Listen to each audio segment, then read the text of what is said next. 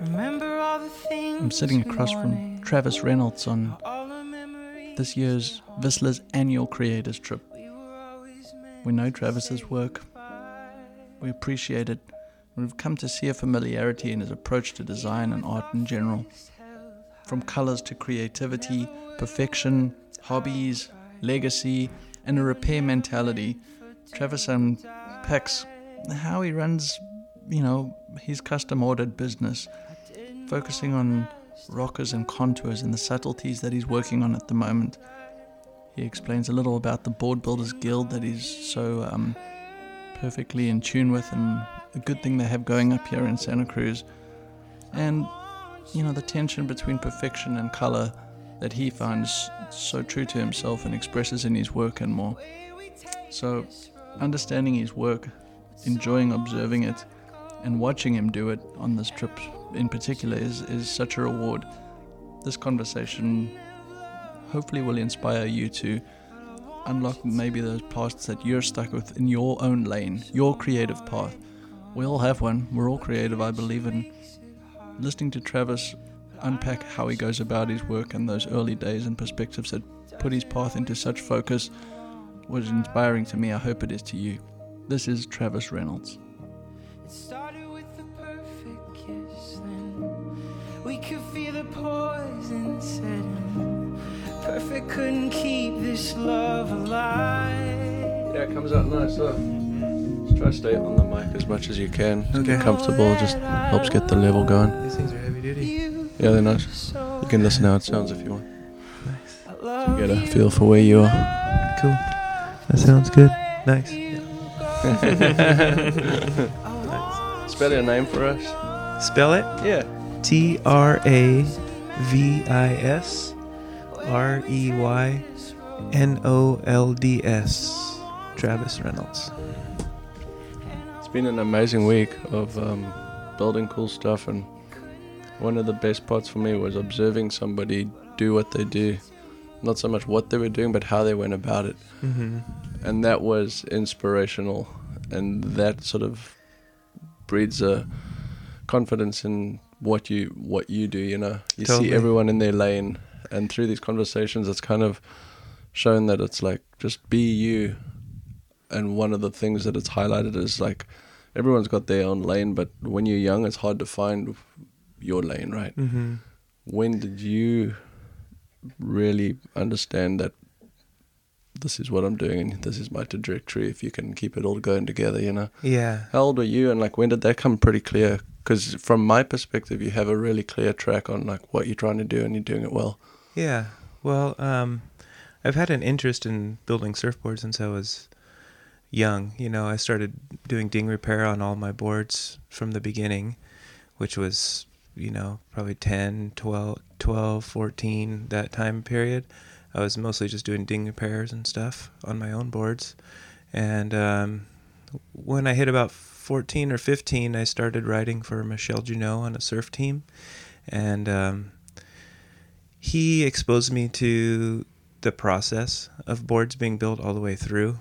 He had an open door policy where I could go in and watch my boards being shaped and check in on the glassing and all that. And I think that started the foundation of me, not knowing at the time that I would end up where I am now, but that kind of sparked an interest when I was young that maybe this could be a possibility. And then moving away from Santa Cruz and over to Hawaii when I was 18, I had the opportunity to pick up some tools and make my first board. And man, I just fell in love right away with the process, getting dirty, just whittling away on foam, and then the final product. There's nothing like paddling out something that you made. And just that first board, it was really like, man, maybe I could do this. It feels so good. And then yeah, after a couple more years of just trial and error with those beginning shapes, I really realized that, yeah, this is what I want to do, and I kind of started focusing on how I'm going to get there, and that was taking side jobs, shaping at night, early in the morning, doing that sort of thing. And then, the lane that you're talking about, which for me is all different sorts of boards, short boards, long boards, fishes, guns, all that stuff.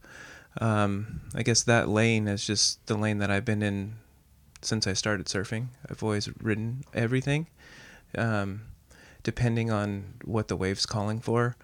And I've really just wanted to be true to that with my shapes. And, it's hard to excel at every little thing, but I just enjoy building boards for what the waves are calling for. Well, it makes total sense, and you do it well too.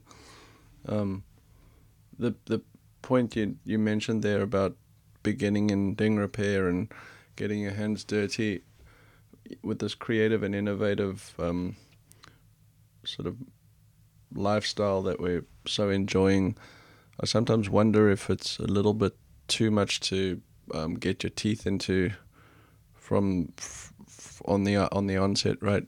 And I was wondering your thoughts on the spirit of do-it-yourself, DIY, but the repair mentality. I feel like it's always a precursor to, it's all the same things anyway, but it's like the initial precursor to doing these things to I wouldn't say a higher degree or a higher level, but to a more focused and accurate perspective. And I just feel like it's important to encourage people to fix things. It's maybe our culture is in a place where everyone wants to build stuff, but you really start the same mindset with fixing things. Do you have any comment on that? And I don't want to just say, for the young kids. I'm saying in general, what was the last thing you repaired? Yeah, it was probably yesterday. Something. Yeah. I feel like I'm constantly fixing stuff every day. This morning, but I feel like our society is just everything's built to be thrown away, short time span, short life of everything that's made these days. And, I think we really need, just for our environment, we need to get back to fixing things and making them last. And I think that's such a valuable skill for young people, for all people, but especially the next generation, the younger generation, is just to learn to get some more life out of things and to, just fix things and keep using them, because if it's done right, they'll last forever, Yeah, I agree. It is a difficult thing, and Jay really commented on this really well, and it's like, I don't want to be surrounded by terrible stuff, and it's even that alone. I mean, we're sitting here looking at Danny Hess's boards, and it's incredible. Like, there's no way those boards aren't going down through from one generation to another. For one part, because they're so beautiful, but two is they last and they work. When you I know you've got a background in painting and all kinds of other art. Do you dabble in all those things to stay tuned or balanced, or is it something that comes when time allows? How's your relationship with cross training in the arts? And that's a terrible way to phrase it, but well, I mean, I've had an issue of having too many hobbies, Name 5. I mean, art is a big one, but it also takes a lot of time. Surfing obviously takes up the most amount of time. But with the surfboards, I've been able to blend those two particular hobbies with the relation of surfing with the surfboards, and then being able to apply artwork onto them, which has been, I can get my fix from doing that, my creative art fix. I would love to find some time to do more like canvas painting stuff like I had done in the past, but just where I'm at in my life with 2 young kids and my surfboard business growing and trying to stay on top of all that, I just have to kind of use those creative art juices on the surfboards right now. Yeah, I mean, it is nice to hear that you say you get your fix, and it's this creative intent within us, like, it needs to be satisfied. It feels like it's coming from inside, and if you neglect it, you're starting to get into trouble, right? Totally.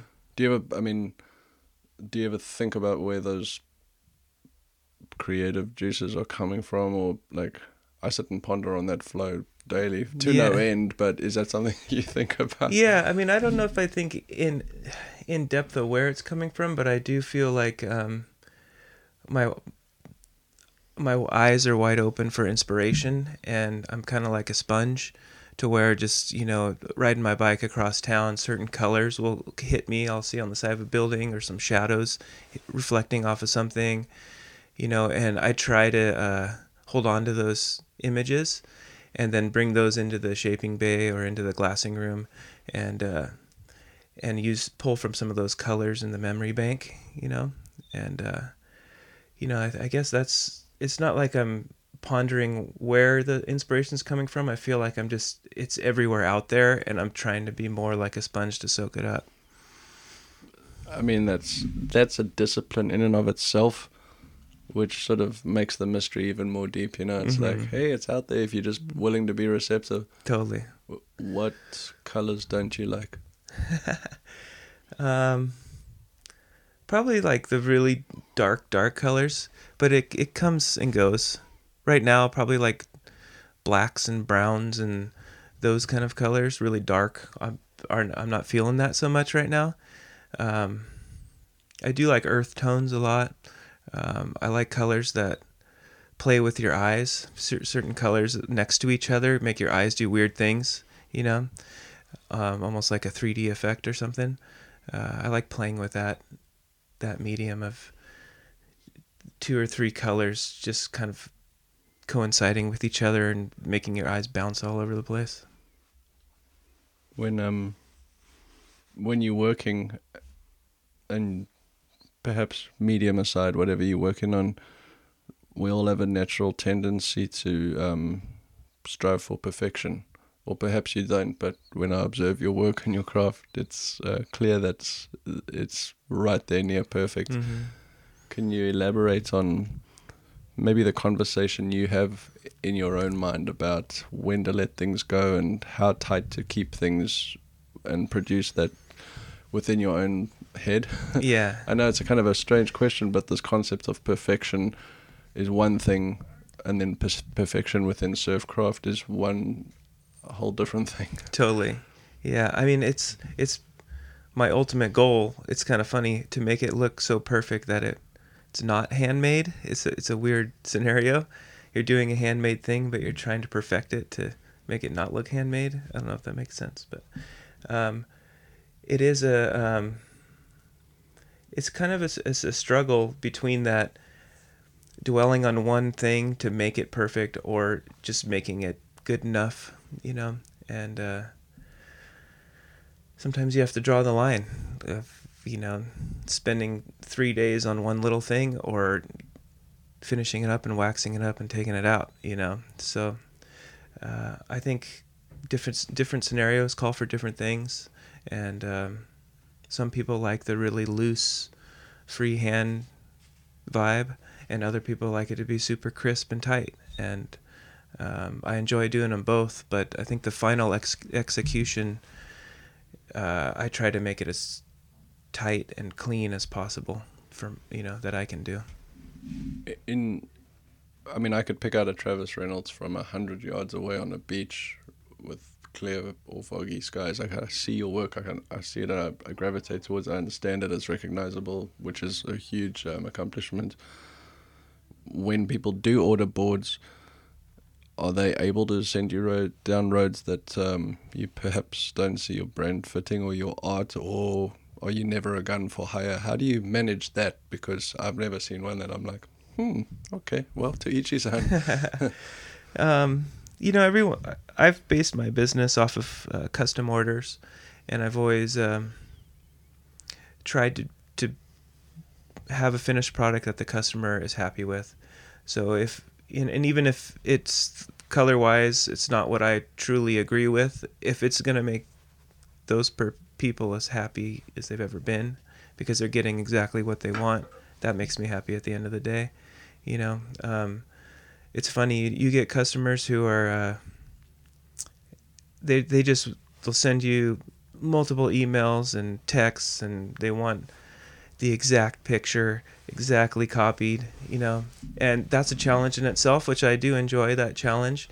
But then you also get other people who are like, you know what, I like blue and green, and do whatever you like, and it's all good. A little direction is nice. It's nice to be like pushed in one direction, then you can go from there. Sometimes it's hard when people are like, I don't know, do whatever you want, you know, because I don't know. I just want the people to get what they want more than what I want, you know. Do you get more joy out of watching somebody else receive or ride a board that you've made than making something and riding it yourself? It's pretty, maybe equal. It's pretty cool when you see somebody's this big old grin in their face after they did a big turn on something you made for them, you know, and just feeling that joy that they bring.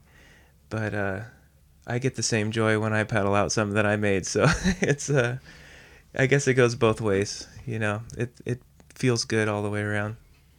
What are you working on right now in terms of refinement of a certain model or board or concept, and can you explain how long it's taken to get to where you are, and maybe one detail that's you're going to try next if we gave you a free afternoon? Yeah, you know, I'm kind of into simple things, simple shapes, nothing too wild. And I've kind of just been really focusing on rockers and little minor tweaks to bottom contours, things like that. I'm not jumping around trying to develop a bunch of new models or anything like that. I'm just trying to just refine the ones that I have.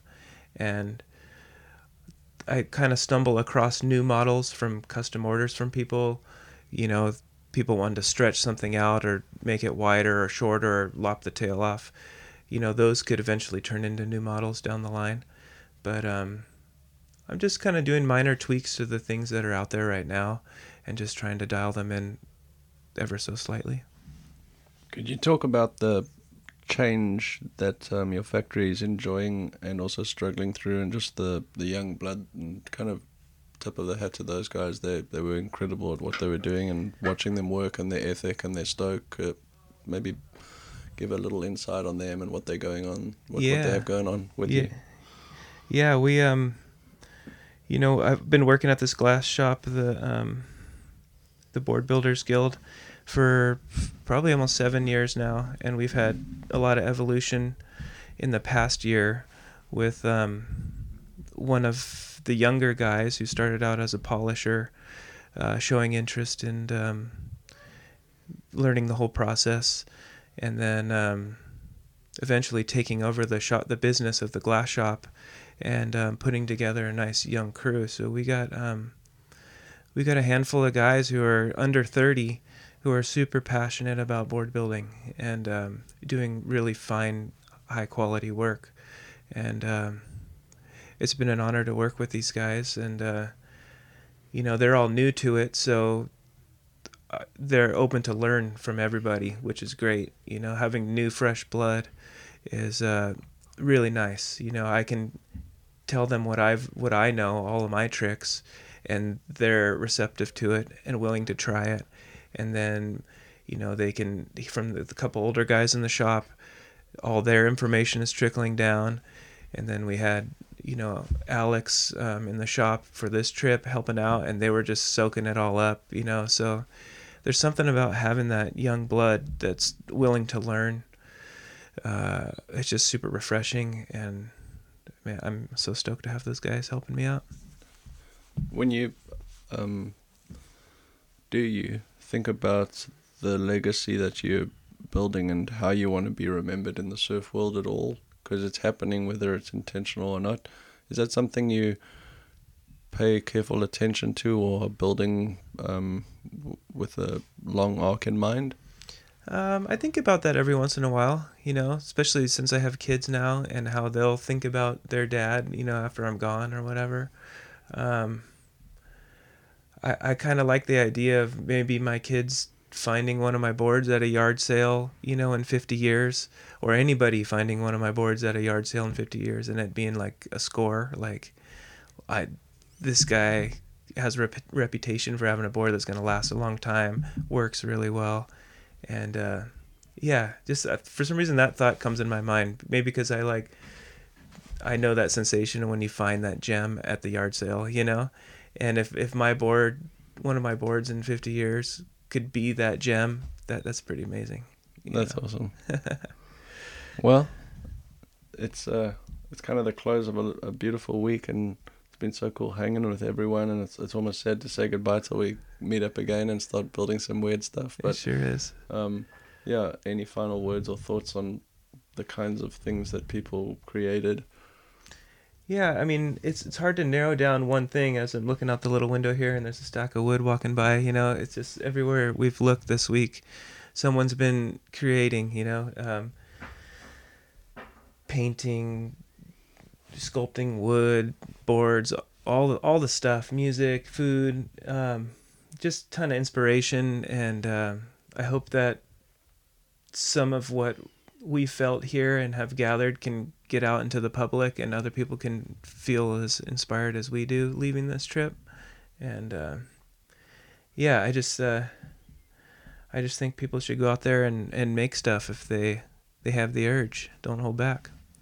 It's interesting, because I do feel like everyone to some degree has an urge to make something. I mean, you can make a cup of coffee, but enjoying the process of it is kind of what, it's so obvious to us, but until having these discussions with people time and time again, I'm in love with the process of whatever it is that's going on, which is an in to and of itself, Totally, I'm the same way. If all the boards go away tomorrow, it doesn't matter.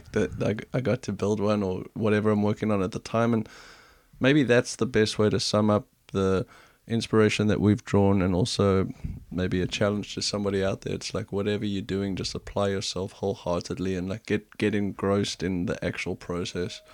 I agree. Yeah, for sure. All right, guys, get out there, make something cool. Thanks, Travis. Have fun. Now all the memories, they're haunted. We were always meant to say goodbye.